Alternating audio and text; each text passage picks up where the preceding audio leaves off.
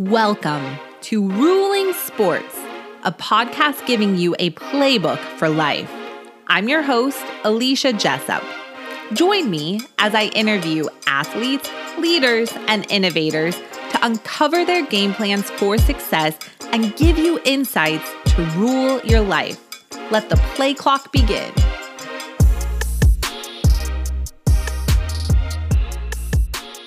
Albert Einstein once said, "The important thing is not to stop questioning. Curiosity has its own reason for existing." Today's guest is someone who has achieved success in athletics, family life, and business, thanks in part to his insatiable curiosity. Taylor Griffin enjoyed an 8-year professional basketball career competing in the NBA, G League, as well as leagues in Belgium and Italy. He was drafted by the Phoenix Suns in 2009.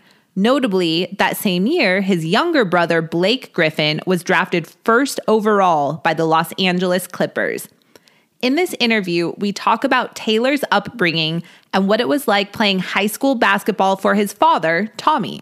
We discuss managing family dynamics and how he and Blake were able to not only avoid sibling rivalry, but come together after Taylor's career ended, this time as colleagues.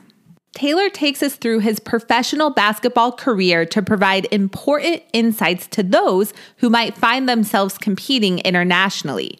Growing up and attending college in Oklahoma, his international basketball experiences were definitely a long way from home. What he found, though, was love for new cultures, which he shares with us, along with some really fun travel tips. Taylor's professional basketball career came to a close in 2016. At the time, thanks in part to his roster spot on then one of the most exciting teams in the NBA and its place in Los Angeles, brother Blake was being inundated with investment opportunities. Knowing that he could trust his brother, Blake turned to Taylor for help. Today, along with being the chief operating officer for Blake Griffin Enterprises, Taylor is the head of athlete relations for Patrikoff Co., an advisory service firm for professional athletes. Here, Taylor will talk to us about transitioning from a career in sports to how he was able to quickly develop financial and investing acumen. He provides great practical advice for how athletes and others can get started in investing, which you won't want to miss. One thing that was clear about Taylor is his passion for learning and acquiring knowledge. I know that this episode will not only entertain you, but motivate you to embrace curiosity in your own life. So now, please join me for my interview with Taylor Griffin. Taylor, thank you for joining the Ruling Sports podcast. Thanks for having me. I'm excited to be on. What goal, quote, or mindset has guided your life? That's a great first kickoff question. I think kind of thinking back to just early in my lifetime, early days of school, like, elementary, middle school, I don't think a lot of things stand out, what I learned in school. But one thing that I remember being impactful then when I learned this phrase or term, and then kind of sticking with me throughout, the rest of my life, is when I first learned of Renaissance man, like what a Renaissance man was in history. And I don't know, for whatever reason, it stuck with me. And, a couple things that I pull from that is just kind of living a life of balance, embracing curiosity, and, really like never ceasing from learning and educating yourself. So, the Renaissance man, back in the day was this person that kind of embraced all of the arts, reading, writing, athletics, song, dance, everything, right? And so I think just at an early age, I think that was impactful to me. And so now, I think throughout my career, it was always balance, right? So balance in your athletic career, training, trying to never be kind of typecast as being one-dimensional, making sure you can kind of do everything, whether that's on the court, off the court. In my friend relationships now and my relationship with my wife, my relationship, as a father to my kids, really trying to embrace that. And I think on the learning side of it, it's been interesting to kind of notice, like over the years, I've noticed, I think a common progression that we all kind of fall into is you start out the first, 25 to 30 years of your life asking questions, right? Like trying to learn, trying to gain knowledge. And at some point, the ratio of you asking questions to people asking you questions, like it starts to shift. I'm sure you've probably seen that just in your career, like, people coming up underneath you, like asking you for advice and everything. So, and I've seen it go one of two ways for people. Sometimes when that shift happens and people start asking you questions, it satisfies your quest to continue to educate yourself and learn more. And so I think for me, consciously, whenever that happens, as that starts to happen, as I get older and people come to me for questions or advice, whether it's about basketball or investing or whatever, is that I'm always seeking that next answer and, continuing to keep that ratio of, I want to be asking more questions than people are asking me. But I think all that kind of ties into that idea of the Renaissance man and being balanced and embracing curiosity. That's so cool. And it's such a great theme for the conversation that we're going to have today, because we're going to touch upon your basketball career, but then your current role and other avenues that you've traveled down. So a Renaissance man, as you explained, is someone who is well-read, enjoys the arts, enjoys music. What do you like reading about? Honestly, I've never been one on fiction, narratives or fictional stories. Like if I have a chance to sit down with a book, and I'm honestly, like, a lot of it is audiobooks at this point. It's trying to learn something, whether to be a better leader, to be a better, maybe like it's learning to be better in the space of like emotional intelligence, relationally, be a better communicator. So, I think it's always geared towards that. Like if I have a few minutes to read a page, and sometimes it's just, interesting articles. It's all on the table. But as long as I can kind of glean something from it, that I can tie into my own life, like I'm going to try to read it and spend some time on it. That's awesome. So I'm going to put you on the spot here. If a friend is asking for a book recommendation or you're at a dinner, what is one book that you are the most frequently recommending others read? Couple ways to take it for kind of an entrepreneurial, like inspiring story. I thought Shoe Dog, the Phil Knight memoir. Shoe Dog was just like, I mean, I appreciate Nike and Jordan and sneakers, and it's been a big part of my life, just like a lot of athletes. But I thought that story was just fascinating by itself, and just seeing where Nike started, and obviously what we know it is today, and Phil's kind of journey, the ups and downs and all that. I think another one on kind of on the investment side that I think everyone should probably read. It's a little dry, but The Intelligent Investor. One of those books like you can kind of go back and continue to read again and again.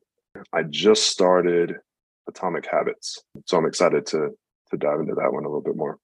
3 great books. I've read them all. I echo you on Shoe Dog. And so in that realm, what I love about Shoe Dog is those of us living today, we see the aftermath of Phil Knight's vision and idea, but most of us didn't get to go through the blood, sweat, and tears with him. And he lays it all out. And one thing that really struck me about that book is just the role that loyalty played in building this organization. And he talks, for instance, about when his son died in a really tragic, unexpected scuba diving death.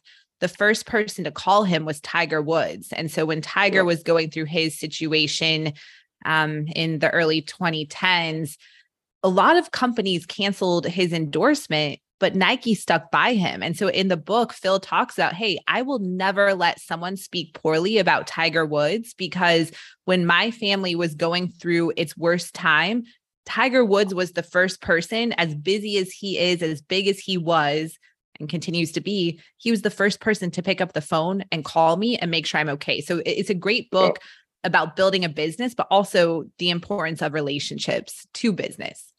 100%. And, I think anyone can take that little snippet that you just shared.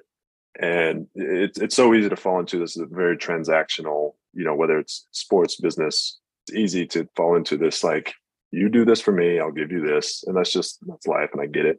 But little reminders like that, for athletes, I mean, just thinking back on my career, the people that I've been able to spend a little extra time with, or they've spent a little extra time with me, like, that bond a lot of times will last through a lot of ups and downs. It's so true. And I think it's something that maybe not everyone understands. And I've clearly never achieved what Phil Knight has, but when you get to certain places, not yet. Yeah. When you get to certain places in life, it can become somewhat isolated.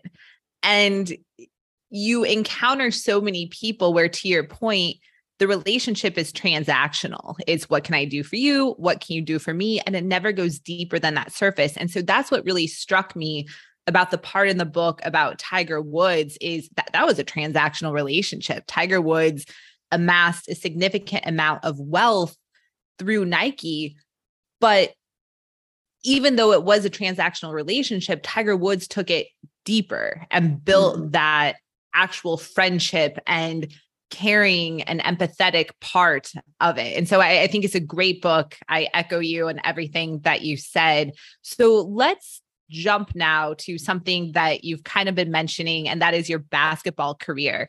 How did you get interested in the sport of basketball? Honestly, my dad, who coached my brother and I in high school, he has and is still a coach. I think he's coming up on probably coaching high school basketball for about 50 years, which is crazy. So, as long as we can remember, he was coaching football and basketball. So that was what we were around.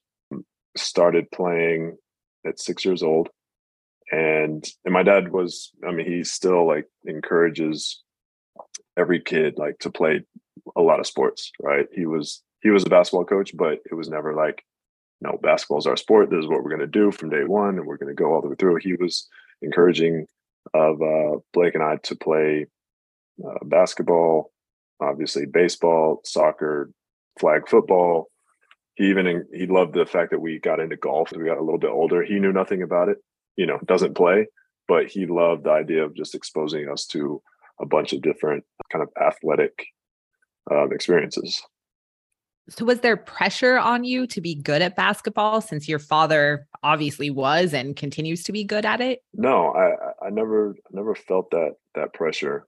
And I think some of that was just like, again, the mindset that he had early on is like, I just want you guys to experience all of this. And, if we had both gravitated to golf or baseball, like, I don't think he would have I know he wouldn't have put any kind of pressure on us to, come spend a little bit more time on the basketball court or whatever. But it kind of just naturally happened after kind of getting through elementary into middle school. I started spending less and less time on those other sports and just really kind of falling in love with basketball. And that's where all my time went. By the time I was in high school, I played 1 year of football in high school, and basketball was it. Like, I was doing it year round, nonstop, with the goal of a college scholarship. That was kind of it was like a high school state championship and college scholarship. That was my like 1-2 punch. Yeah. Did you grow up your entire life in Oklahoma? Yes. Yeah. Okay. So grew up in Oklahoma City. It's kind of all we knew. And then went, Blake and I both played college at the University of Oklahoma. So just went 40 minutes down the road. So really, I never lived outside of Oklahoma until I became a pro. And then I started living really all over the world at that point. Everywhere. So let's go back to high school. You and your brother, Blake Griffin, end up playing for your father, Tommy. He ends up being your high school basketball coach. What's that like? How do you balance the relationship of coach versus player and son versus father? What's the dynamic there? It was interesting. Like my dad did an incredible job kind of separating the two. And honestly, like it was something I didn't really have to focus on a whole lot. Now he was definitely hard on us, and he was harder on us, and he admits that. We both know that. We knew it at the time. Everybody around us knew that he was harder on us than everybody else. But he did such a good job of separating coach versus dad. Like, if we had a rough practice or just things weren't going well on the court, by the time we got home, a lot of times Blake and I would drive home a little earlier. He would get home right after. By the time we got home, it was like it never happened. Right. And so I don't think either of us were emotionally intelligent enough at the time to do that dance, but he thankfully kind of took it out of our hands to where we didn't really have to think about it. Would you coach your own children? So you're a father, you're married. Would you coach your own children someday? Yeah, I think so. That's I awesome. have two girls and a baby boy. So who knows what sports they'll gravitate to, but I'm open to it. Hey everyone, I hope you're enjoying the show. Please don't forget to rate, subscribe, and review Ruling Sports on iTunes or your favorite podcast streaming service. It goes a long way to growing the show. Thank you for your support.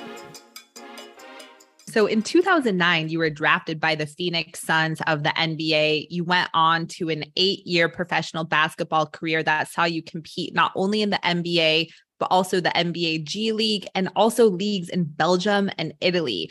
So growing up in Oklahoma, was there anything that prepared you for a global career?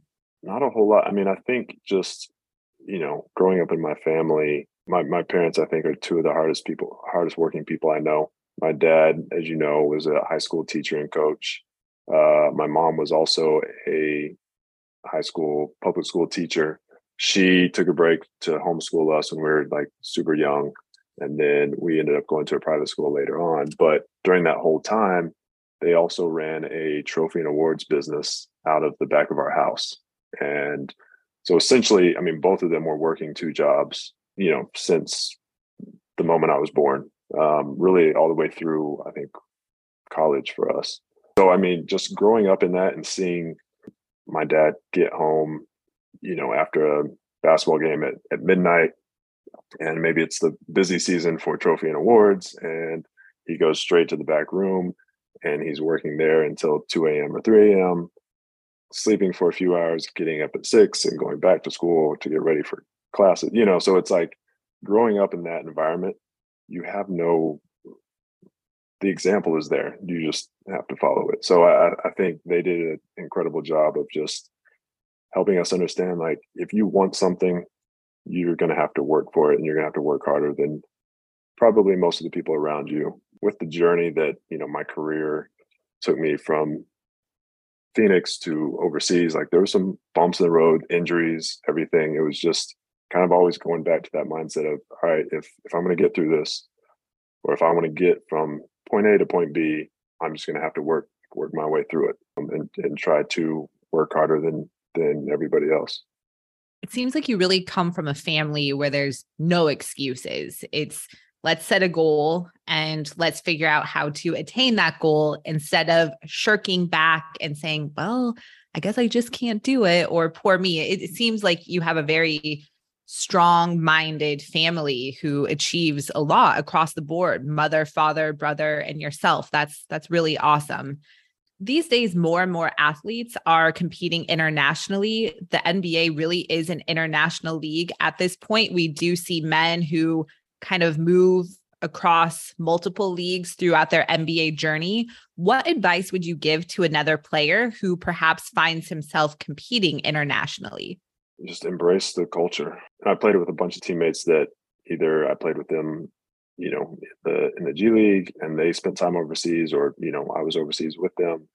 But the guys that, really had the most fulfilling, full, long careers over there, they embrace whatever city they're in. They embrace the culture. I mean, that's the beautiful thing about being able to do that. Like, No, you're not making NBA money, but at the end of the day, you're still making money to play a game, and a game that, most of the guys over there love playing. So just understand, keeping that in perspective, through the ups and downs and, injuries, whatever.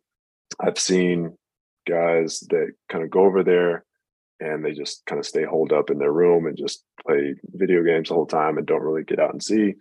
And normally that ends up in a kind of miserable experience, versus the guys that get out, they sightsee, they eat the local, or they try the local food at least, and kind of really like fall in love with the culture of wherever they are. And the thing about being over there is you never know what the next year brings. You could be in Spain one year, or one season, and Italy the next, and Germany.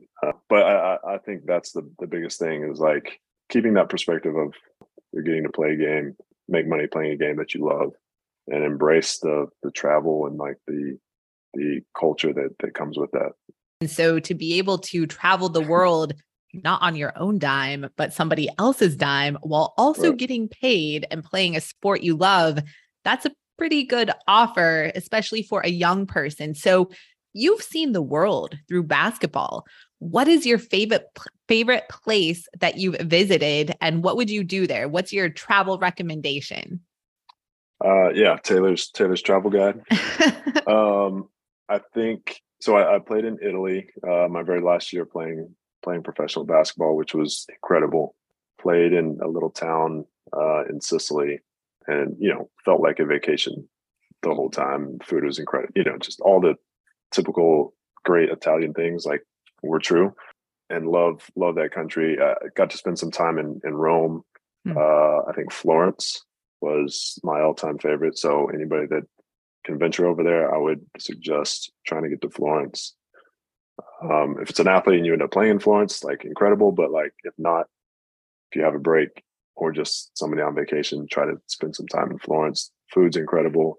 The art, the architecture, everything. It's amazing. Beyond that, I got to play a couple games in Israel and one in Jerusalem, which got, a couple off days in Jerusalem and got to just kind of tour the city. One thing that I remember specifically is, like, I did a tour, I think it's Via Dolorosa.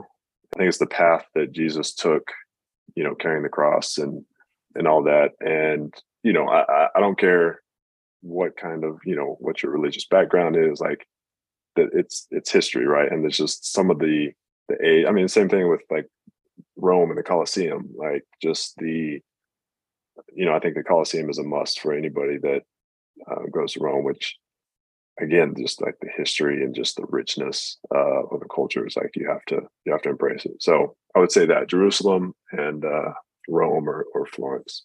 That's amazing. So in a couple of weeks after we're recording this, I'm actually going to Milan, Florence, and Rome. So I will be emailing you for some restaurant recommendations.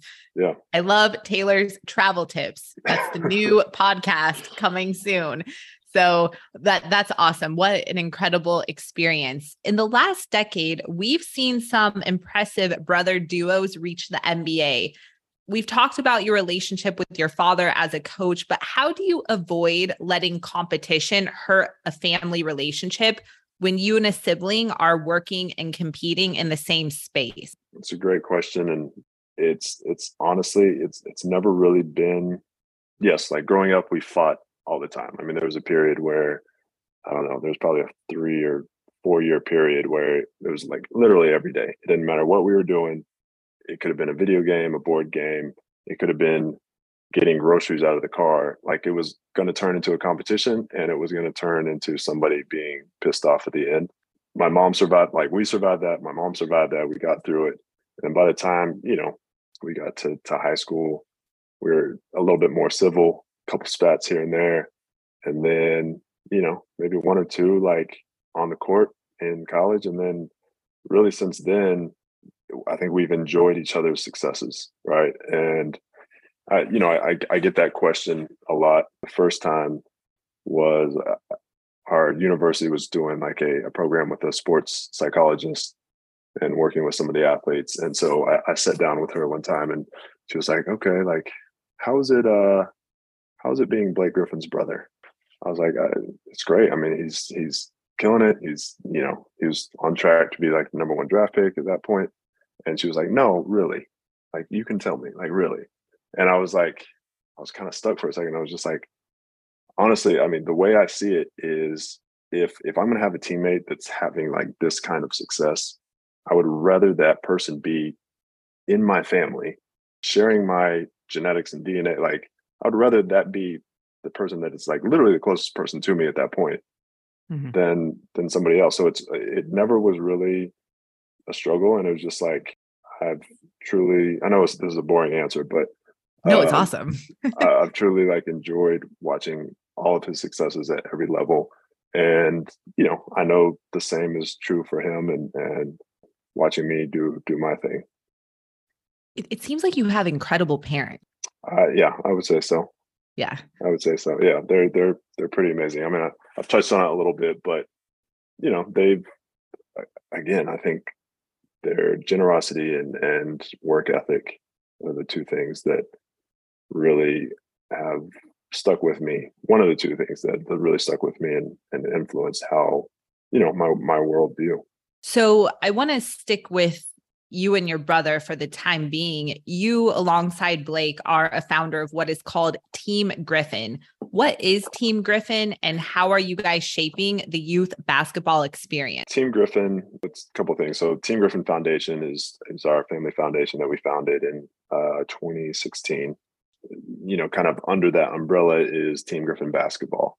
And what Team Griffin Basketball is it's actually, we took over the team that Blake and I played for coming out of Oklahoma. So right now, all the shoe teams, call it your Adidas, Under Armour, and Nike, all have these elite level circuits that high school kids can play on, travel around the country, play in front of coaches in the hopes of being recruited, right, to go to get a college scholarship.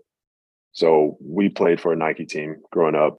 Blake was able to take over that team, kind of rebrand it. He's a Jordan Brand athlete, so brought Jordan Brand into the mix and kind of revitalized the program. And so essentially what it is a elite level grassroots basketball organization based in Oklahoma City, to where kids in Oklahoma and surrounding states, we sponsor along with Jordan Brand to get them exposure with the end goal of helping guide them, mentor them, and get them to college. That's awesome. And if you take a look at the website, it seems like so much more than just a competitive youth travel basketball team. It seems like the mentorship key is a key focus of what you're doing with Team Griffin. And today, college and even some high school basketball players, depending on what state they're in, they have an opportunity that you and Blake did not have. That opportunity being the ability to profit off of their name, image, and likeness. So there's extra factors that are coming into play, especially in a sport as visible and popular as boys or men's basketball. Are you guys giving them any advice on how to balance brand building versus their basketball career? It's tough, right? Like, yes, the opportunity is great for kids coming out of high school right now, and with all the opportunity with NIL, and to be able to make a few extra dollars while you're getting an education before you turn pro. Like, it's a lot going on, and everybody's trying to figure it out. Kids are trying to figure it out. Schools are trying to figure out coaches, agent. It's a lot going on. I think for Blake and I, we try to be there to be a resource, because now it's turning into, you're not just selecting a university for maybe the degree that you can get there, the playing style, the coach. Now it's coupled with that is like, maybe there's $200,000 attached to that, or $400,000 attached to that. And how do you, it was already a tough juggle to start with picking a college. Now it's, the difference in a few years, yearly salaries, thrown on top. So it's a lot. And we try to be there for our guys as much as possible, and for our families. And, one thing I'm super proud of is the coaches that we have in our organization.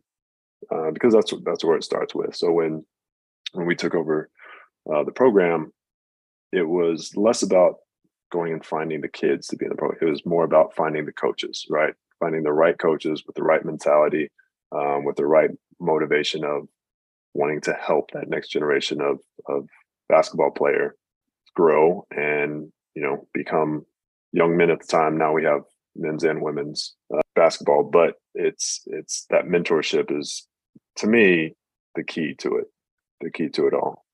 And the icing on the cake is, yes, we want every kid, and so far we've done that. Every kid that comes to the program to have the ability to go to college for free, and that's the end goal. That's amazing. So as you were coming up outside of your parents, did you have any mentors guiding you in the process? It was a different world. The youth basketball world is so different from when we came out. But yes, I mean, different coaches that I played for, whether that's head coaches or assistant coaches at the high school, AAU coaches. Yes, there was a ton of people, family friends, that helped guide us or give us advice or helped us think about a lot like that. At that point, like that's the biggest decision any kid has probably made at that point, is like, where am I going to go to college? Right now, it's that on steroids as far as what kids are going through, and it's juggling social media, the pressure to like build your brand, and what that means, and not getting too distracted by that versus just focusing on basketball, because that's the reason that you have all these other opportunities, is because you are talented, you've worked hard, and you've focused on this one thing. So like not losing sight of where these other opportunities come from. Do you want exclusive insights from your favorite athletes, sport industry leaders, and innovators delivered straight to your inbox? Subscribe today to the Ruling Sports newsletter. The Ruling Sports newsletter cuts the mystery out of success by bringing you leadership tools, entrepreneurial strategies, business insights, and wellness tips straight from some of the world's most positively impactful people. So go to rulingsports.com today and subscribe for free.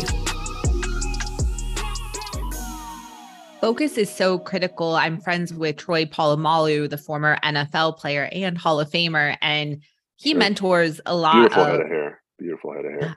Okay, so fun fact, I'm half Samoan, but my hair doesn't look like that, sadly. But mine has left me. So, yeah, there's that too. That's the other end of the spectrum. Maybe we can get you in on the Head and Shoulders commercial deal, but he mentors a lot of the Samoan football players, and he brings me into some of those conversations sometimes. And the conversation we have with a lot of these men is the reason why people are watching you right now, at least, is because of your football prowess. And so that always needs to be number one. We cannot lose this football talent at the cost of building a brand. And for these young people, I'm all for them being able to profit off of their name, image, and likeness. I think it was a travesty. I think it was an injustice that they weren't able to until 2021. We're dealing with a generation that is the most anxious in our living history of all living generations. Gen Z is the most anxious. There's science and data that demonstrates that. And now we're putting another thing onto their lap or onto their pile, and we aren't really giving them always the best resources to manage all of those buckets of life. And so that's what is awesome about what you and your brother are doing is you're providing mentorship, you're providing examples, you're using real life case studies from your and his lives and experiences that perhaps they're going to be able to better navigate it than some of their peers in this space. So it's a fascinating time. Yeah. And that's the hope. And listen, like obviously Blake and I didn't go through, we're not juggling all the things that athletes today are juggling, but with our program, we've been around for 6 years now. And so now we have guys that I think this year will be the first year that we have a guy that's kind of left college and hopefully will be a pro. So now like creating this family of like, okay, like he can come back and he can kind of impart some wisdom on these guys. That's going to be different than me and Blake's experience, just because that was 15, 20 years ago. Kind of just creating that community and that family of, everybody kind of helping each other, and older guys helping the younger guys, and so on and so forth. That's awesome. In 2018, I consulted with the National Basketball Player Association, which, for listeners who are unfamiliar, that's the union that NBA players belong to. And what I did for them is I helped them build a program for players transitioning out of the league. So players whose basketball careers were coming to an end, to help them navigate life. As you were moving through your professional basketball career, did you plan for life after basketball? And if so, what did that look like and how did you do it? Not as much as I should have. You never know when the opportunity is going to end, whether that's football, baseball, basketball, whatever it is. Like, you never know. And so I encourage any athlete to start thinking about it from day one. You don't have to like spend a ton of time on it, but just, start thinking about like, what would I do if I was not playing basketball anymore, if I was not playing baseball anymore, whatever. So I studied health and exercise science in college. It was always fascinating to me. Early on, I was on kind of like the pre-med track, and quickly realized that was a little too ambitious, trying to play, college ball and then do the pre-med thing. So that was short-lived, but I stuck with the health and exercise science major, and it was great. I mean, it helped me understand everything. That's always been interesting to me. And so for a while, the idea was I would kind of transition into a career of athletic training or physical training, performance training. And then there was always the possibility of coaching or something like that. But I wasn't really thinking along the lines of business, finance, investments. Really, that came from, when I finished in 2016, Blake was still in LA, and he just had a ton going on. He had a great team around him with agent, business manager, wealth advisors. He was getting all this investment opportunity just from being visible and being who he was in a big market on, one of the most recognizable teams at the time. And there wasn't really any like organization behind it. So he wanted to, start looking at deals and investing. And so around that time, I was trying to figure out what I was going to do. He said he was kind of waiting for me to finish my career before he put this on me, which I appreciated. He was like, once he knew that I was trending toward being done playing, he was like, I would love it if you came on board with me and kind of helped steer the ship in a way. And it took me kind of like thinking through it for a little bit. I was a little hesitant to be kind of the sibling on the payroll kind of thing. But honestly, like once I made the decision, I never looked back, and it's been a blast. It's allowed me to, I'm thankful for that role because it allowed me to kind of have my hands on a bunch of different things, kind of like learn the nonprofit world, the 501c3, foundation, kind of set that up, work closely with his agent on the sports marketing and his endorsement deals, and working with NBA GMs. Part that I think gravitated to the most was the investment piece. And so again, not having any kind of background in business and finance, I just had to like ask a lot of questions, try to read a lot, try to take every meeting, try to, surround myself with smart people. And that's something that, I still try to do to this day. And I'm still learning. There's a lot to learn, especially when you don't have that kind of institutional learning behind you or education behind you. So yeah, gravitated towards that. I wish, going back now, like I tell kids all the time, if they're going into college, they don't have any idea of what they want to study. It's like, just sign up for a business degree, and just, you may figure it out along the way. You may want to pivot, but if you never figure it out, and that happens to some of us, at least you have a business degree or have some baseline financial knowledge that's going to bode well for you, whatever you do down the road. I love hearing the story about how this opportunity came about for you. Trust is so critical for professional athletes and frankly, everyone, but not everyone in this world has as many sharks and vultures swimming and flying after them to take advantage of them. So it sounds like your brother had deep, deep, deep trust for you. And he knew that there were so many forces coming at him that he needed someone he could count on and knew had his best interests at heart to suss through them.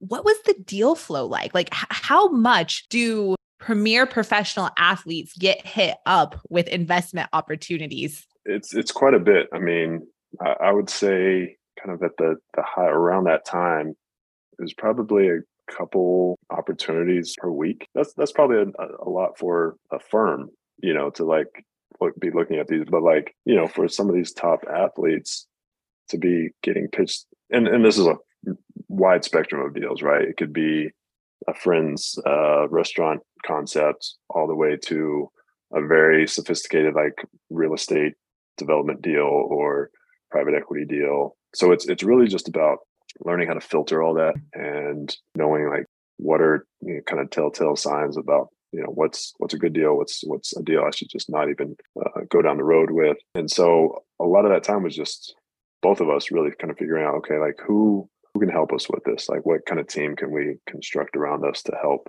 figure out and understanding it's a positive, right? All that deal flow is a positive. And it's just how do you take that positive and execute it in a strategic, thoughtful way?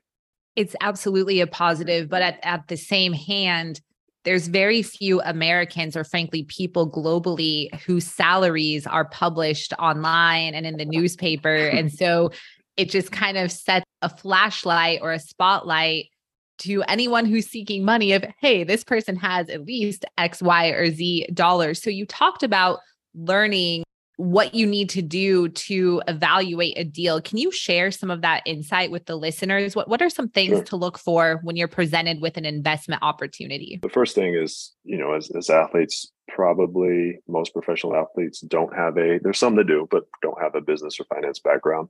Or maybe they were on that track, but they had the opportunity to leave college early to go pro. So, there's a lot to learn. One of the key, early things to kind of be aware of is you have to spend some time getting acclimated to the environment that you're getting into. So if it is you're wanting to dive into investing some of your own money, putting that to work, you got to spend some time with it and spend some time asking questions and learning. There's a great Warren Buffett quote. It's basically risk comes from not knowing what you're doing. Not that everybody knows what they're doing all the time, but the less you know, the more risk there is if you're diving into an investment or a business venture. I think one question to ask for any athlete that's being presented a deal is who is bringing you this deal? Are they also putting their own money in? I mean, I think that's a big filter right there. If they're not putting their own money into this deal that they're telling you to put your money in, then you should probably not consider it, right? What else? I think just kind of the quality of the management team, other investors, are they investors that have had a lot of success? Is the management team had a lot of success in whatever area of the business that they're focused on? And finally, you have to understand the business.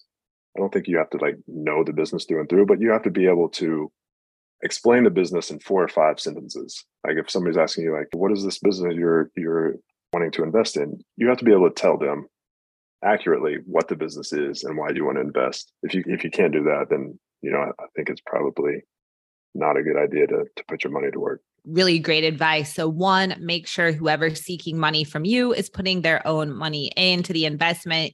2, the qualifications and experience of the management team, which I'll get back to in a second. And then 3, you as the investor, you need to understand what this business is doing, because essentially what you're looking for there is this something that I think can actually make money? Is this something I would consume? Is it something my friends would consume? With management teams, I've talked to billionaires in my reporting career, and they always come back to that point in choosing what entrepreneurs or what ventures they invest in. And they say oftentimes it's less about betting on an idea, but more so believing that this person or group of people at the helm can execute the idea. And so that's something I think sport people can relate to. You're putting your money down on a team and what you think that team could accomplish. So today you're the head of athlete relations for Patrick Co. Tell us a little bit about what that is. So Patrick Co. is a investment advisory platform for professional athletes specifically. We kind of have 2 sides of the business. One is we offer kind of a range of advisory services for the athletes. And so that kind of goes back to what I was saying is, when I first started working with my brother and trying to assess all these deals and figure out like what spaces and what sectors we were interested in and trying to talk to people in those sectors. So one thing that we do at Patrick Off Go is any client that signs up with us, we will take on that incoming deal advisory that they need or a deal assessment. Any client can send us a deal that they receive, whether it's from a teammate or somebody they met on the street. If it's something that they're interested in, we will break it down, do a full assessment of the deal, take it back to them with pros and cons, follow-up questions to ask. And then at that point, we'll get as involved as the client wants. So I think that's probably the biggest, value add for clients. And then beyond that, we have a whole range of athletes on the platform where some are, rookies are just starting out and just want to start kind of have somebody that they can call and ask a question. Like everybody's saying the market is down. Like, what does that mean right now? But I think kind of having some of those questions early on, again, curiosity, right? It's embracing curiosity. You may not be ready to invest tons of money, or you may be waiting for that next contract, or you're still trying to solidify yourself as a professional athlete, but starting to see some of the deal flow, spending time with people that do this for a living, I think is beneficial. So that's one side of the business. And then we also offer some later stage private equity investment opportunities to our athletes on the platform as well. If I don't have access to Patrikoff and its platform, what type of people should I be putting around me before I begin investing? I think, again, going back to asking questions and learning. So I think a great way to do that is to try to form relationships with fund managers. So whether that's early stage startup funds or later stage private equity, there's probably a fund in every professional playing city. You could probably, as athletes, get into most of those doors and start asking questions. Being able to tap into that, and maybe it's even investing in one of those funds, putting a little bit of money to work and asking questions, seeing how they assess deals, why they chose that deal and not that deal. So I would say that's a good kind of first step as you continue to educate yourself and read and ask questions. And that's so good. And I'm a lawyer, so I'm probably saying this as a lawyer. I think when you're doing that, you need a lawyer to be doing due diligence on the companies that you're looking into putting money behind, because sure, due diligence can really prevent a lot of fires. Well, Taylor, this has been such a fun conversation. You truly are a Renaissance man. You've proven that in the last... made my day. Yeah. Tell your fam. You've really proven that in this conversation. If you could invest in one thing, what would it be? What type of company or innovation do you want this world to experience? Personally, I'm really interested in cell-based meat.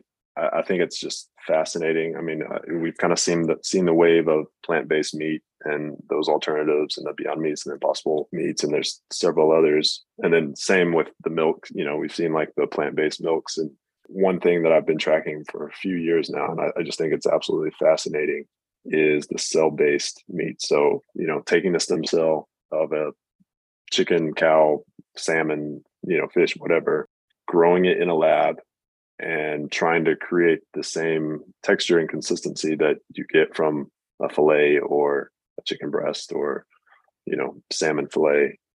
And, it's been fun to see just in like really 3 years, probably, the progress that some of these companies have made. But I think that's kind of the industry that excites me the most right now. That's so cool. And especially with the issues with the climate and the space it requires to raise cattle and other livestock, I think that's a really fascinating industry. We can come back another time and we can do a whole hour on the science behind plant-based and cell-based meat. This has been so great. Thank you so much for your time. How can people follow you? I'm on Instagram, Twitter. Any questions, you can reach me at tg@pco.com. Also on LinkedIn as well. So follow me, ask me questions. I'll probably follow up with a question from that person as well. So Yeah, you're probably going to get hit up with a lot of cell-based meat investment opportunities now. So, Hey, but that's the beauty. Like there's embrace the opportunity and embrace the deal flow, and you never know what comes out of it. hey everyone, thanks for listening. I hope you gained wisdom that will help you rule your life. Let's stay connected on social media. We're at Ruling Sports on Twitter, Instagram, TikTok, Facebook, and LinkedIn. Sign up for our weekly newsletter at rulingsports.com and email me your thoughts about the show at alicia@rulingsports.com. If you liked what you heard, subscribe, rate, and review the show, and join us next time.